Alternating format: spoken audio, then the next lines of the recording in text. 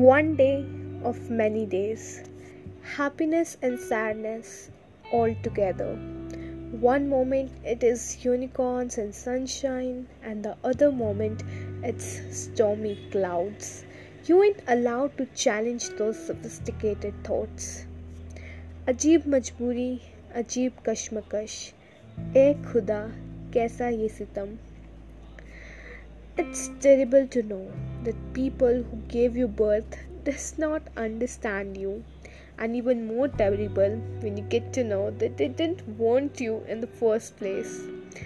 They think of you as somebody else's possession. Why? Why, God? Why? But we still hope for the better things to happen in future. Not because you trust in faith, but because you trust in yourself and the goodness of the people and the whole universe, that it is leading you where you will have the feeling of contentment during the process and after achieving that as well.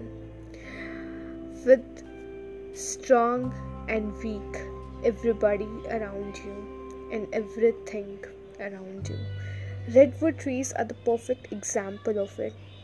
I heard about it from a book in 11th, 12th, and a book Think Like a Monk, which is written by Jay Shetty.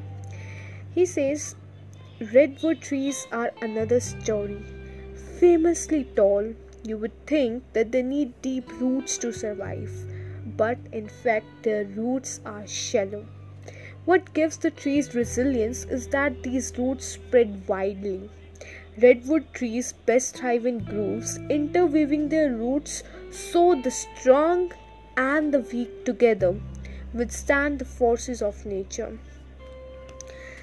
This is by no means is to spread hate, it is just to spread awareness, to start a conversation with your near and dear ones about gender inequality and bringing out this sisterhood in society, which is highly patriarchal, and understanding how parenting is so important and how much it affects a child's not just mental health, their physical health, their careers, their relationships with their friends, family, spouse, and them and themselves. Thank you.